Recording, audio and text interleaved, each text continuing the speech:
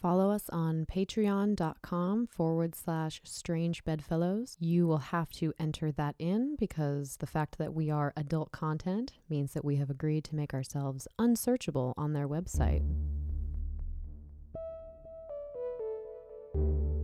My name is Elle and I'm a sex educator. My name is Jen and I'm a private investigator. We want to learn more about ourselves. I'm like the boring vanilla one over here that's like, I don't do anything, but I'm curious.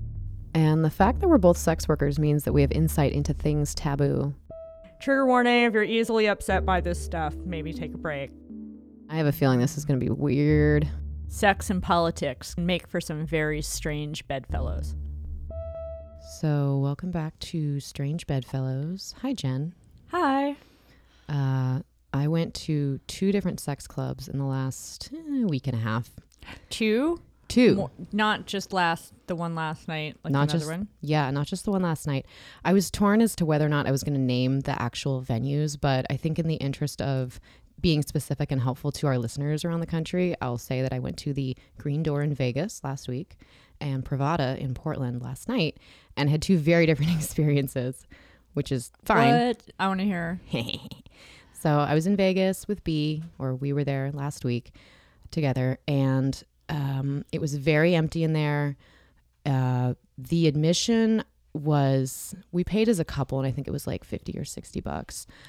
That's a lot of money for an empty club. You know what? And I think part of the reason maybe they charged so much is because it was dead in there. It was a Thursday, and it was like, let's see, we originally showed up at 9 and they're like, hey, you don't even want it. There's nobody here, you guys. We're like, okay, well, can we come back if we get stamped? They said, yes, we come back at midnight.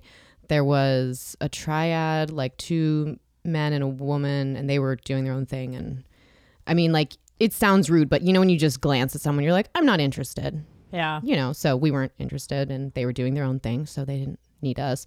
And then there was like the 3 solo dudes just walking around. And what I didn't like about the Green Door was, first of all, I couldn't find any areas where you can go and like close a door. Like there's little enclaves of privacy, but there's no absolute privacy. Okay. They also didn't have alcohol. They don't serve alcohol there. One of the things I like about Pravada is that the 2nd and the 3rd floor are like couples only. I think it's the 3rd floor. They have differentiation. So like you can't go to one of the floors unless you're either with a couple or you're a woman. And they do that to prevent the guys walking around following you. Right. So, okay. And so at the Green Door, we found a little spot. Me and B were like, well, I think we could already tell, like, we're probably not going to play with anyone else because there's no one else here, really. But let's just sit and, like, you know, we paid $60. Let's just take in the environment. So we sit in our little zone and it's dark and there's like green lights and fish tanks and what was the music like? I don't even remember. Fake plants and shit. It's pretty kooky. But it wasn't like a place I looked around where I'm like, nah, I've had sex in worse places. I wouldn't not fucking here. So we're sitting and within 2.5 minutes, 3 different people came into the room and walked across and sat down about maybe as far away as you are from me right now, like 4 or 5 feet, just sat down, like hands folded and just watching us. And we're not doing anything. B and I are sitting there fully clothed, like talking quietly. So they were sitting down to see if they could witness a scene unfold, which is totally fine, but like no chill at all. Like stay across the room, you know, like you're 4 feet away from us. There's not even alcohol here. Yeah, it sounds really awful. So we just, after the third just person, not sexy. No, it really wasn't. And what I said, because I'm leading this interaction, because B's like, I've never gone to a sex club. I don't know what the etiquette is. And I just said, no, thank you. And for each person, they were like, okay. And they got up and left. But this happened 3 times in a row in less than 2 minutes. Oh, no. So he looks at me, he says, do you want to just go? I'm like, yeah. So Pravada last night, I went with a woman I just met, and I'm not gonna lie, I've been attracted to her since I met her, and she had mentioned she likes to go to sex clubs, and I said, oh, I just went to one in Vegas and it wasn't a great time. I would love to go out again. You look like you want to ask me something. I mean, I want to know all the shit that happened. Definitely you should go to the one in Portland. There's a few, you know, we've had our guests on, like, I might as well just name other ones in Portland. There's Velvet Rope, there's Catalyst. Sesso is closed, right? Pravada is where Sessa was. Ah, okay. So Ron Jeremy was he was just like a face to a former sex club, and then he's no longer involved, but I heard he was a douche. Yeah, I'll pass on him. So the one I like about this is there's varying levels of privacy. Also, if anyone happens to be thinking of opening a sex club or they just want to give feedback, the thing I didn't like about Green Door right off the bat was when I looked at all the beds, they were like plasticky like surfaces. They were plasticky surfaces, like, which means that when they're cleaned, they're wiped. Whereas at Pravada, it's bed sheets that are changed. So I'm like, I don't want to be on a wiped surface. I want to be on a laundered surface. Right. I mean, do they change it right after Yes, everybody has, like, yes. is there people on hand to change that shit? Because I'm like, what if I'm like the third person in an hour? Both venues had monitors, like marked monitors, and posted signs like, you know, you can approach someone once. When they say no, don't approach them again. The rules were very, very similar, and I thought that was great. Some of it seemed a little discriminatory, but it also made sense, such as they charge solo males more because there's more of them, and they're trying to encourage women to come in. Nobody wants to. I mean, even the dudes aren't mostly going to want to be there if it's a bunch of dudes. So it's just like any other bar. How do you encourage the women to come in? Well, lower the price, ladies' night, you know, just in general. So I liked that we went in one room and pulled the curtains, and I mean, I don't want to go into like the personal details because I don't have to, but we had a really, really rad time, and I got to reacquaint myself with a vagina because it's been a few years since I've had sex with someone who has a vagina. Oh, okay. So, because I know you've been on some dates with some other ladies. Yeah, but nothing progressed. Nothing that got that far? Mm-hmm. Ah. So okay. B was thrilled because he's like, yes, you deserve it. Go have fun. I had not negotiated, but I had set my own boundaries. I had like voiced them to him. I said, I'm going to have at most one drink. I'm going to be home by this time. I'm going to text you probably by this time. I'm going to park my car here. You know, like all the safety stuff is in place. I said, I don't expect sex to happen, but are you okay with it happening with her or anyone else? He says, use your judgment. I trust your judgment. Go have fun. You deserve it. And I saw a lot of sex. Were there hot people? There were hot people. Oh, yeah. Okay. There were hot people. There were people that I was, again, like, I think we know pretty quickly if you would have sex with someone, not that you are going to, but like a first date, you can usually glance at someone and be like, there's a area of yes, you know, right? And there's yeah, no. that if their personality is really good, I'm gonna fuck you one day. Kind of deal. Okay. Yeah. So, and what I've noticed is if you don't want to initiate, if you want it to be less awkward, just keep your eyes a little lower. Don't lock eyes with everyone when you're walking around. Because I mean, we're two femmes together, so automatically people were like, hello. And same thing. I said, oh, no, thank you. And a guy said to me, I saw him, he was wearing a t-shirt, which I was surprised. I'm like, they let you in that t-shirt? But he was scanning, he turned. You can always tell when someone is focused on someone else because their torso, their hips will point in the direction they're focused if they're attracted. Watch where someone's pelvis turns. If there's like a group of people and you know there's sexual tension between a couple of them, see if their pelvises are pointing at each other. Interesting. It's like a directional pull, like a groinal thing. So I see his whole like body turn towards us. I'm like, oh God. So I turned mine inward. I turned my shoulder like across myself, and I'm holding my drink and turn my face to the wall. And he came over. He's like, hi. And I just said, no, thank you. And he paused and he said, thank you for saying that because I didn't want to have to waste a bunch of time trying to get to know you ladies. Qualifier in there. Yeah. Well, yeah. He was. Yeah. He's wearing a t-shirt, so I don't care. What do you most of the people that dress like go in there? There's no dress code? So there is a dress code that works, even though I don't know both why locations, he had to. and I don't remember Because he specifically felt what rejected. they were. And again, it seems very discriminatory. So, and I can't speak to that because I don't know how they run that business. But like I said, they had a themed night. So there were a lot of people in neon and partying, and we were mostly black. But so fucking a pussy is so cool. I feel like they just, if you can figure out how they're communicating with you. So, and I also got to check in with myself as far as like what I've learned about vaginas, vulvas, since I started down my path to sex education, but having had sex with people with pussies since I was a teenager. Like, you know, I learned on my girlfriends, a lot of us. So, but it's cool because like I noticed, I was like, oh my God, your clit is fucking enormous right now. And she was having no problem lubricating. And it was cute. Every time I looked at her, she had a smile on her face. Everything was negotiated. So because we've never hooked up before, the way it started was she said, you said to me lately, Elle, that you've been wanting more feminine touch in your life. Would you like to go in a room with me? And I said, yes, I would. Thank you for asking. So we started to go in a room. And this is again where I say a little like discretion of the staff. They're like, hey, ladies, that's the VIP suite. And we're like, oh, sorry, we didn't know. We're just looking for a room with a door. And the staff guy was like, it's okay. You can go in there. We're like, are we breaking a rule? Like, does it cost money? He's like, no, it's fine. I'm like, okay, it sounds like it's not, but I'm just going to whatever. So we go in a little room and she said, what did she say? But it was basically like everything was negotiated. It was, would you like to paint my tits with the neon paint? You know, can I play with your hair? Would you be interested in kissing? And so that's when I was like, all right, it's like things like she wants to kiss me. So I think things are going to happen.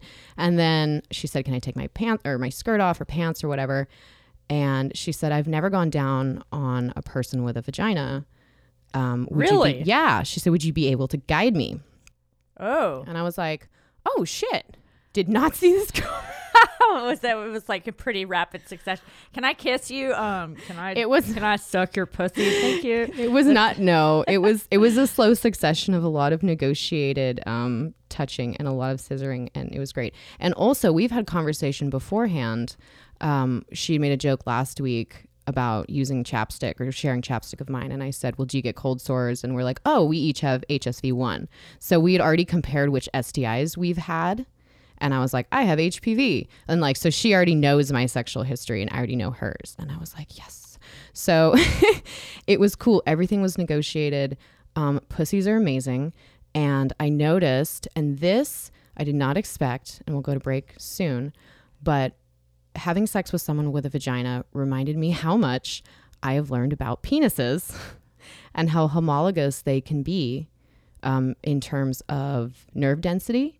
So labia, the outer labia, the big ones, outer ones, those are pretty similar in nerve density to scrotal sac tissue. Okay. So I know that when I am rubbing a certain way, it might feel similarly good, you know, on another person.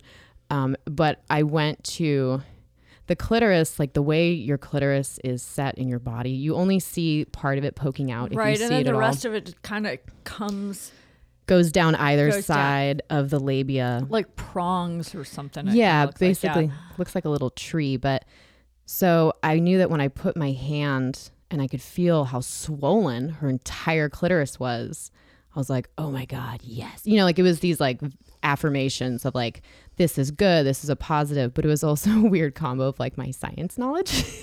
I'm like, oh my God, her clitoris is down here. I'm like, you're so swollen. So, oh my God, it was really cool. And it made me think of this book called Fucking Trans Women, a zine about the sex lives of trans women by Mira Bellwether.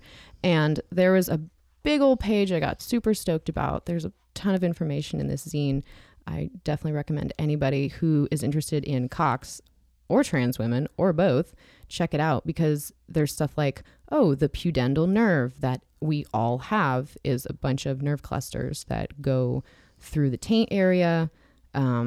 It causes ejaculation. It branches out to the prostate and the clit or the penis. Like, we're so similar down there in so many ways.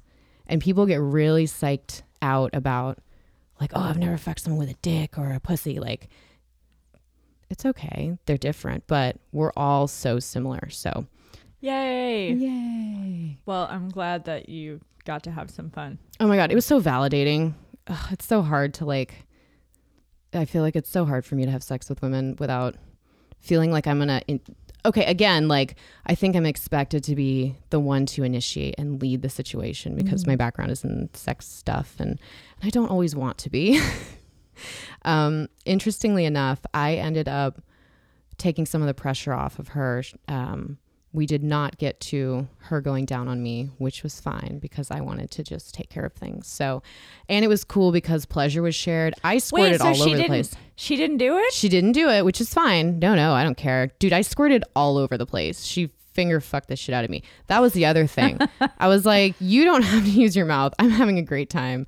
And when I was driving home, I started laughing because I think that's the first time I've had sex in a long time where my pussy wasn't licked and no dick went inside me, but I came a ton. Okay, so I feel like we might have talked about this in a show at some point, and I can't remember, but like, can everybody squirt? Not everybody can squirt. Probably the not. internet says everybody can squirt, but I think that's an ideal. Yeah, because I don't think so. I never have. Okay, yeah, and that's fine. Remember we talked about the cadavers. It might have been episode 19, but they did a study of, it was that Turkish study of so many, cadavers, and some of them just didn't have the little zone where they expected the cluster of nerves and tissue to be. That would be a G spot. I swear sometimes I feel like I'm going to, but then it's just like not. It's just like. Do you feel like you're going to pee? A little bit. Or you just feel like literally like you're going to explode, but it's just so still like an orgasm. Push, bear down. Bear down. Squeeze down. Think like you're peeing, but not out your pee hole, if that makes sense. Think like you're peeing, but out of your vagina. Bear down and push. Okay. Mm-hmm. Well, I'll try. Let's go to break. Attention service and sex industry workers. Seeking Space Yoga is dedicated to providing a holistic option for after your shift with new 3 a.m. and 4 a.m. class times. Seeking Space is rooted in empathy, and they've combined creative flows and experienced teachers to provide a safe, inviting space for any and all wishing to find peace on the mat. Need a little motivation? They are offering 10% off on all memberships and packages for those in the industry. Visit SeekingSpaceYoga.com or download the Seeking Space Yoga app for more information and a full list of class times. If you're looking to jazz up a jacket, bag, or just your fine self, our friends at Gimme Flair have everything you could possibly need. Gimme Flair is the largest online retailer of pins and patches that range from the cute and sweet to the snarky and slutty. They are sex positive, queer friendly, and aim to crush mental health stigma, all with fun flair from around the globe. Check out gimmeflair.com to browse items from over 250 plus artists.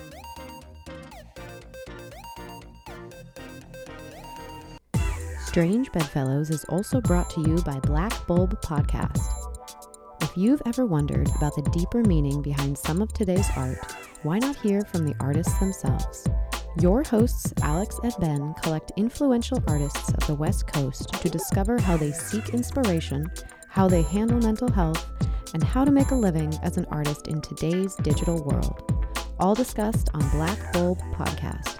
That's black like the color and bulb like a light bulb.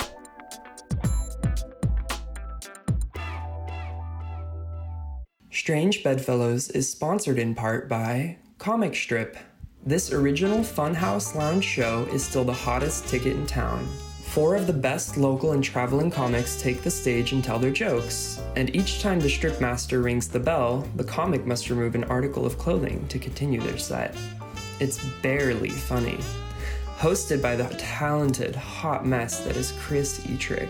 Comic Strip is every last Friday of every month at Funhouse Lounge, located in sexy Portland, Oregon. Visit purplepass.com/comicstrip for discounted pre-sale tickets. The show is 21 plus, and follow them on Instagram at comicstrippdx. Welcome back to Strange Bedfellows. Visit us strangebedfellowspdx.com. Stands for Portland, PDX. I don't know why. I don't know who decided that. Visit us on patreon.com/strangebedfellows. I just got interviewed for a local publication about the show, which was delightful. And the journalist brought up the fact that we are not searchable on Patreon's website because we're adult content. So you have to know the URL in order to enter it. Fun stuff.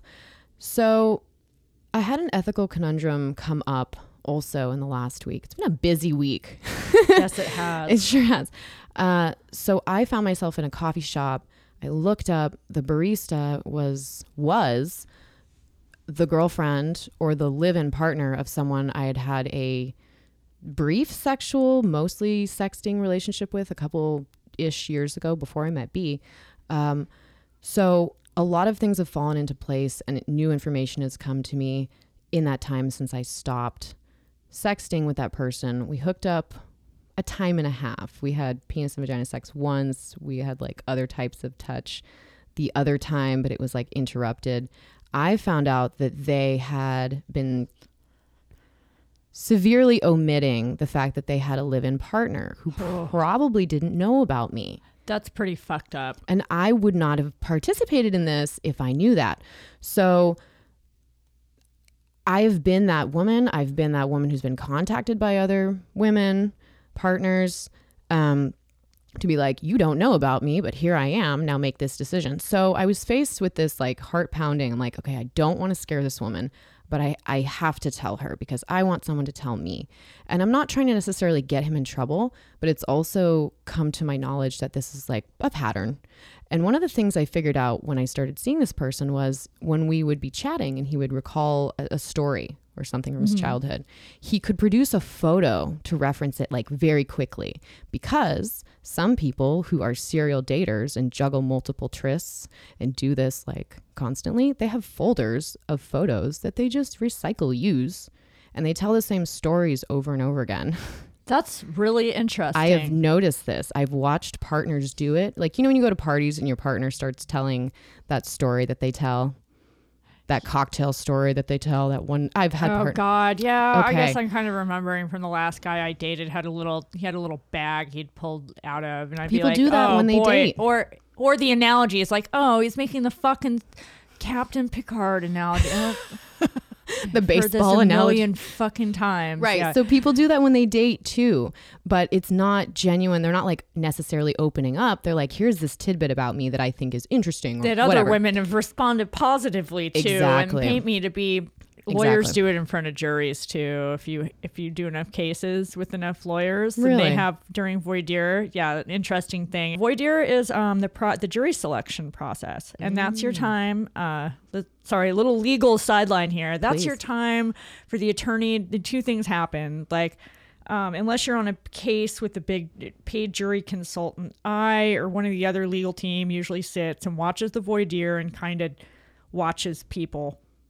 The jury selection to yeah, figure you out watch- who's being selected. Yeah, So you know what you're up usually against. it happens really quickly, but if you have if it's a big case and it's kind of contested, you'll get little breaks and you'll kind of confer with the lawyer about like, hey, I don't like number 15. They're on their phone, or like this guy, you know. But the voir dire is the chance when the lawyers can like share a little bit about themselves and kind of have show some flair, and they're Bond. smart. They joke with them, and like. I have some attorneys that have some great little ruses that they use to just seem likable, and it works. And you're like, here it comes. Yeah, I'm like, oh, they're going to talk about their dog. Yep. You So know, like, here we go. So all of this has come, there's been so much like information I've just learned about this person and like what I can infer. And so I wrote a note to her, and I'm going to paraphrase it because I don't have it in front of me. I posted a picture of it on the Patreon. If anyone wants to look, go find it. But I was basically like, hi, my name is Elle. I dated so-and-so on these dates for this amount of time. I was not aware that you were cohabitating and partnered. I basically said, if you want to talk to me for more information, I'm happy to do so. Here's my contact info. I want the women that he's having sex with to have all of the information for the sex they're having with him to be consensual, is what I said. And I definitely stuck that in there because if you are omitting information or hiding something in order to get someone to have sex with you, they are not consenting because they're not consenting based on all the information. So I felt pretty fucking violated, you know. She was very angry at me. So I wrote this note down. I went up to her. I said, hi, we have a mutual contact. I'd like to give this to you. She says, okay, thank you. I said, thank you. I feel terrible. So I leave. I shoot out of the coffee shop. I'm like, okay. She's reading it. I get a call a couple hours later. Homeboy quit his job because he's probably fucking one of the girls he was working with. And the note was presented to him. So he's a serial fucking liar. Oh, God. I know. So I'm thinking like, okay, I did the right thing. Like she didn't know about me, you know, and obviously something's going on at work. So I felt like this giant catalyst. And then I get a response email from her. She says, I know who you are and what you purport yourself to be. I graduated with she says she graduated with a feminist studies degree or something. She went to feminist studies class school and she's a feminist and okay. So I'm like, that's interesting. Great. She said, how could you, what was the word she used? She said, how could you basically bombard me at my work like that? How could you do that to someone? She said, he and I are in a much better place these days than we were back then. No, I don't want to talk to you. Leave us alone. To be fair, I maybe would have not chosen to give her the note at work. I thought about that and I felt guilty about it. However, I don't have her online contact information You're at right. all. And I also don't like shit being screen capped. I know you can take a photo of a note, but it felt more personal and intimate. Right. It was a choice where I was like, I don't think she's going to like this. This is either going to be a note where she's like, oh, I know he was fucking other women and I don't care. Haha, silly girl. I'm not mad. And you weren't going to come out of this being buddies. No. You're like, thanks for cluing me in, friend. Well, you want to grab a drink sometime? No, I've done that. Really? Yeah. A woman who contacted me. Yeah, we're still bros. We got a drink together and compare notes. I think I would just be like, thank you for the information. Good day. You know, the way she reacted tells me that she's still making excuses for him, that she didn't know about me. And the fact that he quit his job because there's other shit that he's doing means she didn't know about that. So I feel like I did the right thing because she's made a decision to help enable him in all of his deceit and how he treats people. And she's basically complicit. So that too, and it's a bummer. It's got to suck to live with that. You know, obviously she's coming from a place of hurt. Yeah. Because it really, like, that's another thing that I've learned about my job and I keep talking about is like the lengths that people will go to deny the reality of the situation that they're in. It's just like, I think it's like the stupid cartoon of the dog with the coffee cup and everything's on fire and it's like, everything's fine. This is fine. This is fine. Yeah. So instead of him lying and shit, I'm the liar. I'm the liar. You're the bad person. And I did feel, I mean, it's a thing. It's definitely a feeling to be like, I'm about to give someone some information that could ruin their day, maybe their week or longer. Well, you know, you got to think too how hard that must be for her as well. It's like, I guess maybe having been a women's studies major and being a self-proclaimed feminist or whatever that stands by that's also like has fallen into this very like stand by your man, like traditional subservient kind of dynamic in her relationship. So, well, I'm glad I dodged a bullet. Yeah, knowing enough about him now. Oof, what a turd. So can you read a brief unsolicited letter? This was in response to a video I did for this production company, Barcroft TV. It's on YouTube, but it's basically a feature on my life as a parent and a sex worker. I'm assuming this is what someone commented on YouTube. They sent this to me directly from an Instagram with 0 posts, 0 followers, and 0 friends. So they created it. What does Child Protective Services think about this? You need a wake-up call. Well, as somebody who comes into contact with Child Protective Services a lot, to be fair, I think they're a lot overzealous in a lot of scenarios, but being a dancer and a stripper has never, ever been basis for taking someone's children away. Just on its own. Yeah, not on its own. Yeah. But it's been a mitigating factor in whether or not someone gets custody of their children in custody struggles. That is true. Yes. But as far as just CPS coming in and taking your kids away, they can't do that. No. because you're a dancer. But yeah, I mean, a good lawyer and a good custody battle is going to paint you to be like, you know, You went to a sex club.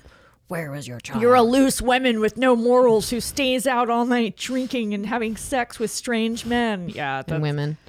And women. Yeah, sorry, anonymous person, but you're wrong. Yeah. CPS doesn't give a shit about that. They care about, maybe if your kid has looks like they've had cigarettes put out on them, or I don't know. Well, if they're going to come, if really they were going to come to my home and do a walkthrough, they would look to be like, is it clean? Is there signs of neglect? Probably, does the dog seem terrified of me? I don't know. They're looking for signs of abuse. Let's do some listener questions. Can we talk about sleep sex or sexsomnia? I've not found very much research on it other than it's more common for people who sleepwalked as children. I've been with the same partner on and off for about a decade, and we have had many nights where I've woken up in the middle of the night in sexual activity and thought she was waking me up with touch or oral sex. Afterwards, she usually asks if I remember initiating it, which I don't, or she says I was asleep when it started. She also says I'm more aggressive, which she likes. Parentheses, we regularly engage in kink, so are comfortable with it and have communication about do's and don'ts. She tells me she's not worried about it, but it's still a point of anxiety for me because I don't want to sexually assault or traumatize anyone, especially someone I know and love. Mm-hmm. So this guy's right. There's not a lot on sexsomnia. Apparently, a doctor named J. Paul Fedorov, a Canadian guy, coined the term in 1996. So it's about 20 years ago. The pros listed to sexsomnia is that people who experience it tend to be more assertive when they're asleep. So in this question, he said that his wife used the word aggressive, which people use sometimes when they mean assertive. Right. I had an experience with this a couple weeks ago, actually. So I was so happy to see this question. I woke up to B's face in my ass, licking my ass and going down on me in general. And it felt great. And we ended up going to the penis and vagina. So he came, I came. It was 4:45 in the morning. I was like, what just happened? And we talked about it the next morning, and we were both like, oh my God, that was so great. I said, I've never woken up having sex before. And he said, well, you started rubbing against me in the middle of the night, so I thought you were awake. I said, I wasn't awake. I wasn't awake until literally your tongue was on my asshole. And he was like, oh, and he actually got kind of scared for the same reason. He's like, I thought you were awake enough to consent to this.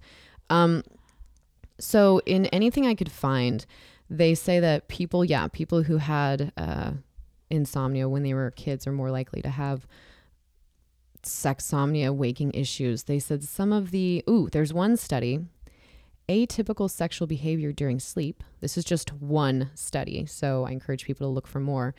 But this was published in 2002. They studied 11 subjects who underwent clinical evaluation of complaints of sleep-related atypical behavior. Complaints included violent masturbation, sexual assaults, and continuous and loud sexual vocalizations during sleep. One case was a medical legal case. So they kept sleep logs, evaluations, questionnaires, structured psychiatric interviews, polysomnography. So there's all kinds of measurement methods. The results of this study was that these atypical sexual behaviors were associated with feelings of guilt, shame, and depression. Depression is one that I kept seeing. Depression and anxiety is one that I kept seeing. A lot of the advice for if you are struggling with sexsomnia or worried about it is to have a healthier sleep cycle. It says for some people, even just laying next to someone or jostling in the night and feeling a body might be enough to arouse them. I mean, in their subconscious. I've been in lots of relationships where that's happened. Yeah. Oh, yeah. Know? Right. Even that, and to be honest, though, it makes me very weird. That's why, now, I don't share beds with male friends. Mm-hmm. It's just oh, we're grown-ups. We can have our own beds. Not only does your snoring bother me, but hey, some people get grabby in the night, and that's just how it is. Mm-hmm. So. Yeah. And they might not actually be aware of it. So Because of these feelings, patients and bed partners often tolerated the abnormal behavior for long periods of time without seeking medical attention.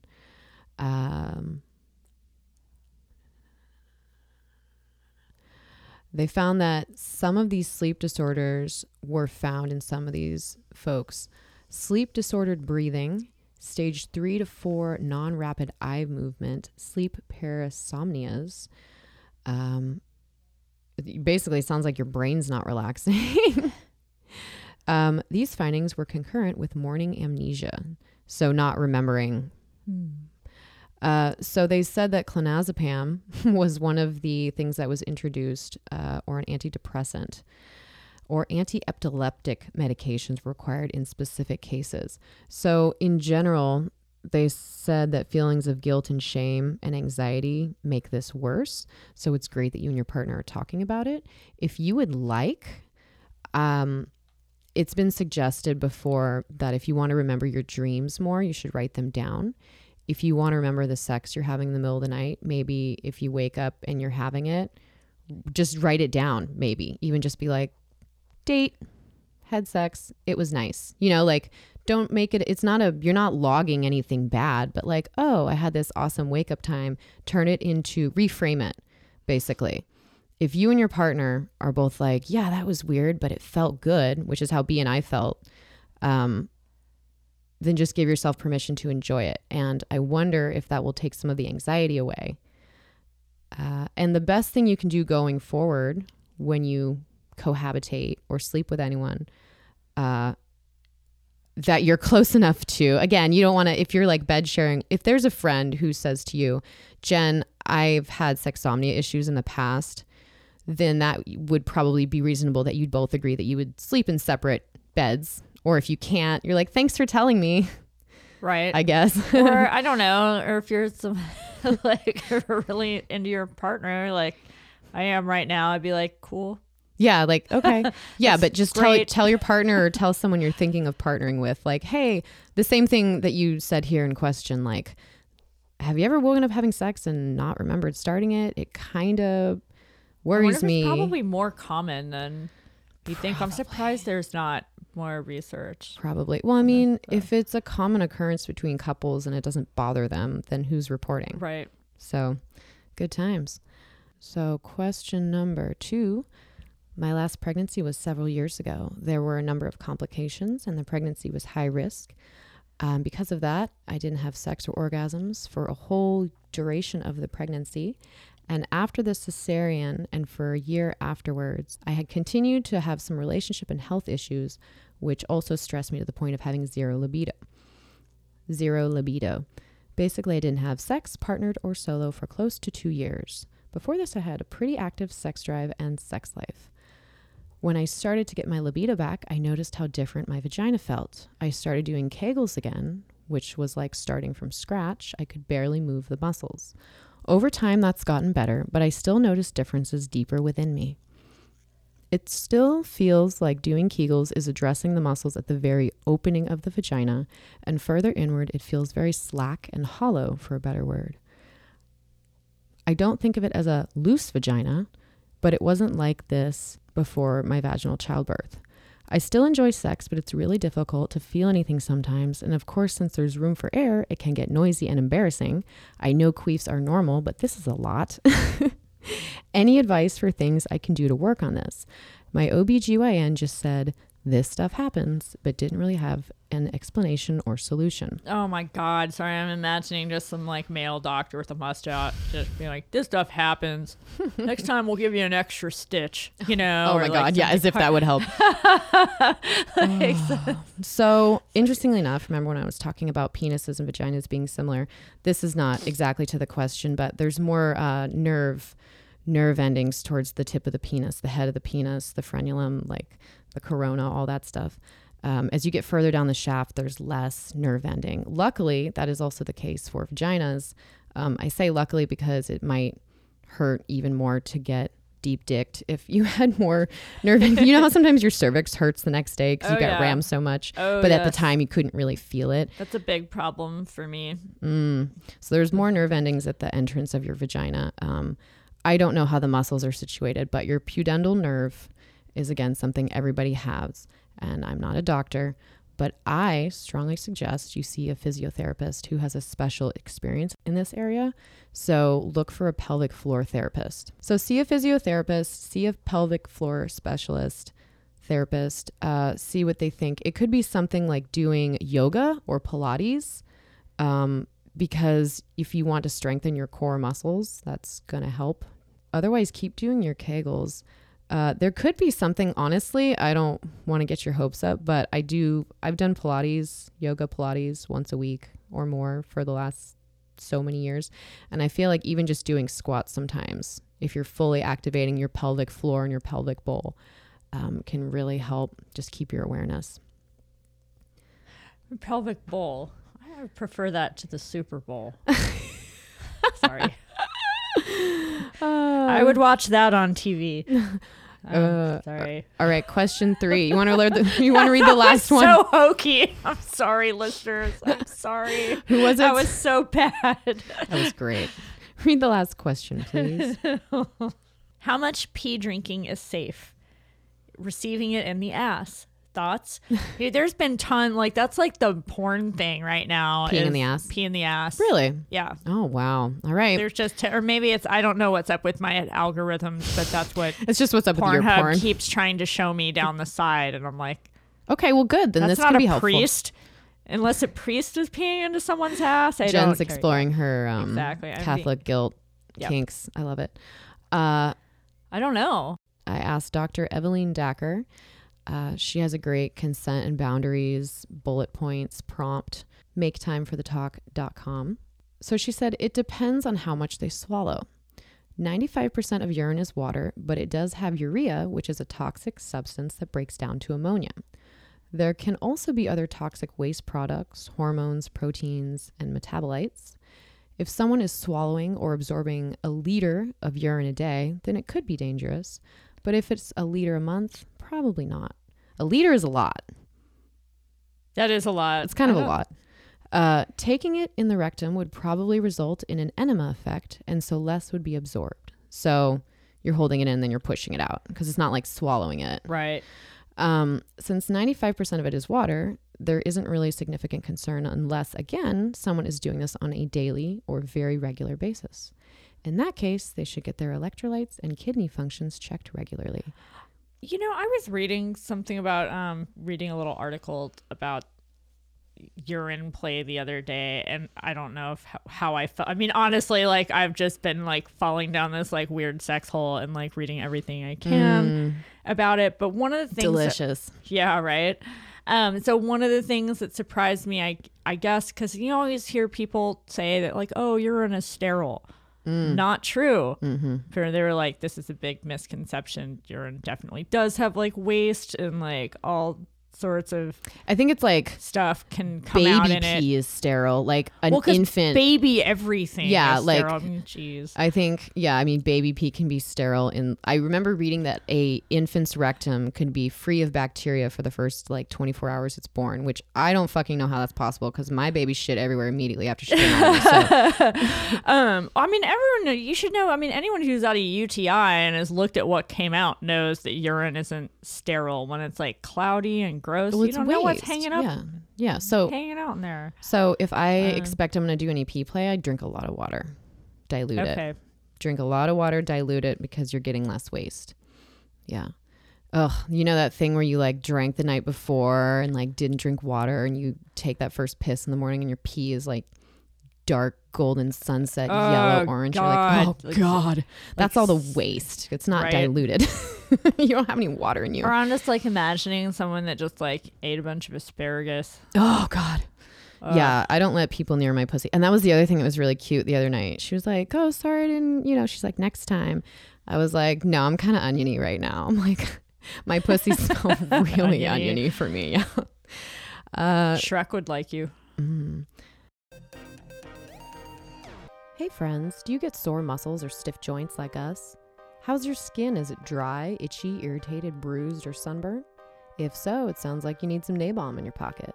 Nabalm, that's Naebalm, is an all-natural skin and body balm handmade right here in Portland. Nabalm products use a base of organic olive oil and beeswax, followed by an infusion of therapeutic essential oils, each of which provides all sorts of benefit. Oh yes, and they smell amazing. To learn more, check out nabalm.com or search Nabalm on Facebook or Instagram. Do you have sex questions? Do you want help learning new techniques, communicating with a partner, opening a relationship, or exploring kink? Sex and intimacy coach Stella Harris can help. Visit her office in Portland or connect via Skype to take your intimate life to the next level. Learn more and schedule at www.stellaharris.net or follow her on Instagram at Stella Harris Erotica. So welcome back again. If you haven't been following the show where we've been talking about why we don't think you should why you should not force strippers to become employees unless they want to. We've been talking about that for a while. We've been following the California club chains, Hustler, which I believe is part of Deja Vu, Spearmint Rhino. There are others who recently made the switch, forcing all of their dancers to claim their tips as wages. Amazon, actually, an article just came out that Amazon delivery drivers, Amazon might be guilty of this too. It looks like they'll take the customer's tip to the driver and count it as their hourly wage. Oh. Yeah. Interesting. Wow. So the worker gets less money. The company doesn't have to pay them as much. I mean, if Amazon's going to find a way to fuck you out of some money. No, they will. Yeah. So that's what Bezos does. Yep. So, a Oregon bill was introduced about a month or so ago. It was called SB 280. I found out about it from someone who works in the Capitol and sent me this bill and said, you want to see this. So it was a Democrat representative woman who I had a meeting with. She sat and listened to my concerns. I was so grateful that I had pages of employee payout receipts from strippers who already have been through this when their clubs forced them to switch in the last few months. They said, why did this woman do $900 in VIP dances time and she left with $392? So we have the clubs. What happens is they're taking tips and counting it as wages. You can enforce more controls on an employee in terms of their conduct or what they look like, what they wear. So what this could look like for a stripper is no bikinis. You all have to wear lingerie that's matching. Your heels have to be 6 inches. Also, go sit on that guy's lap. You know what I keep coming back to, though, is like we know why it's bad and why it's going to be bad for us. But politicians, they don't give a shit. They don't give a fuck if our job is made harder or what kind. They think we shouldn't be doing this anyway. Sorry, I feel so hopeless about the whole thing. I'm like, they're going to do what they want and whatever is going to make them look best to the bulk of voters. Like, you know, fucking Swerve Sally, who's sitting at home and is a homeowner and very active in her local whatever, is going to be like, yes, but we're helping those poor women not be trafficked. And that's who they give a fuck about. Not us and not if we're actually safe. Yeah, and I have something to definitely say about that in a second. But this representative took my concerns and she said, wow, this bill had some real unintended consequences of making live entertainers employees. I also pointed out that there was an aspect to the bill that would create a registry where the entertainers would keep their legal information on file with a bureau. Guess who could get a hold of that? The government, Me. Anyone. You as a PI. That's right. Oh, I shit. bet I could find out a way to subpoena for that somehow if I could use it to make you look bad for something. Yeah. We had women that were like, I'm in a therapy program or a law program or a nursing thing. I don't want to be on a registry. And let's not pretend that clubs already don't enforce ridiculous controls and steal workers' tips, because they do. But employee status just legalizes it more. I mean, it enforces it more. And no one's going to advocate for us. So thank God we have this show, and thank you to everyone who gave their feedback to be like, don't do this. Strippers are telling me they're leaving their state. They're moving out of California. I got a message from a woman in Maryland who said, imagine my surprise. My club just handed me this. Representative Taylor, who sponsored the bill, said, we're going to stop it. We will not proceed. But unfortunately, she had this cockamamie idea that it would reduce trafficking, because she told the story of these women in a different part of the state who had been trafficked by their family members and forced to work in strip clubs and sell, forced to sell sex. And she said, what would I tell women like this who come to me and tell me their victim stories? Like, what do I do? And I said, well, this bill wouldn't have done anything for them because their families trafficked them. Right? Why don't we just make families illegal? Yeah. So there's that. There's like the oversight that happens. And then one last thing, and we can end on this. You said that the women who pretend to care, they don't really care. So there's a book. I'm really cynical. No. Though at this point, You're I'm just right. like, and it sucks because I'm like, this is my party, right? Like Oregon, if you're not in Oregon, like we've got like a Dem super majority. We are so fucking blue here, at least in the big cities. Mm-hmm. But we've got control of everything. And I tell you what, it hurts and it feels like a betrayal to have the people that are on my side, who I vote for, fucking attacking me, frankly. Mm-hmm. It's how it feels. And it just reminds me that it's like, cool. Like Jeff Merkley, who voted for FOSTA. Right? When you have, fucking A, man, Dems are still the party of the middle class. And it's like always reminding me that it doesn't matter how respectable I become in some areas. Like I'll never be one of them. So on that note, and you're totally right, there's a book that I was gifted some years ago by another sex worker. It's called An Affair of the Mind: One Woman's Courageous Battle to Salvage Her Family from the Devastation of Pornography by Lori Hall. This woman, this is a Christian woman. She published this book in 1996. She hates porn. She hates masturbation. Seems like she hates gay people. She definitely hates sex workers. So I would like to read a part from the beginning of the book. She sounds delightful. I'd love to have a beer with her. She was born 8 years before my mother, and I just think about how different their lives must be. So this is from part of the intro to this book. Before Playboy magazine hit the newsstands in 1954, sexually explicit pictures were not readily available to mainstream America. Sure, if a guy went to the sleazy part of town and knew where to look, he could find some dirty pictures. That's all they were, though, dirty pictures. No one pretended they were anything more. The pictures weren't surrounded by highbrow articles for young professionals, articles that made looking at naked women just one more perk on the corporate ladder. And while they appealed to prurient interest, the dirty pictures from the seamy side of town were without context and didn't pretend relationship. There were no multi-page stories showing the centerfold of the month's academic and professional achievements or her close family relationships. Playboy's approach took porn to new levels of acceptability. Men came to believe that looking at Playboy centerfolds wasn't the same as using a prostitute. It was getting to know the girl next door, or maybe the one at the desk across the aisle. This wasn't using women. This was enjoying them. She's really pissed that we're like not being used.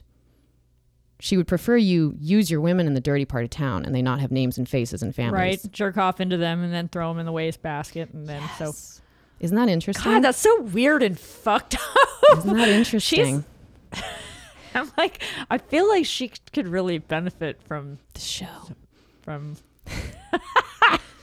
From leaving her poor husband alone, letting him masturbate in peace. Wouldn't you jack off if you were married to that? Maybe she really wants to be used. Like it sounded like it. I mean, honestly. Which is great. So do I. Fucking. Yeah. It's dude, hot.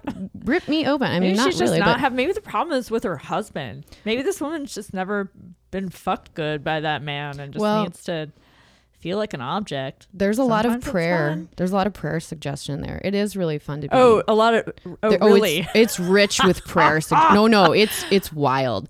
Her husband, she says that masturbation is selfish because it turns you inward. Oh, I tell you what, I'm gonna borrow this book and integrate this into some of my fucking religious fucking role playing I'm gonna be doing in my relationship. Do you think that's like what she intended it for? Because I bet I can make it very sexy. Of course not, but I give you full permission. All right. Hey, good season. We have one more episode after this. Be sure to stay in touch with us. Pillow Talk at strangebedfellowspdx.com. For more Strange Bedfellows, check us out on patreon.com/Strange Bedfellows and become a supporter for access to behind-the-scenes material and extra content. My name is Elle Stanger, and you can find me at stripperwriter.com and on Instagram at stripperwriter.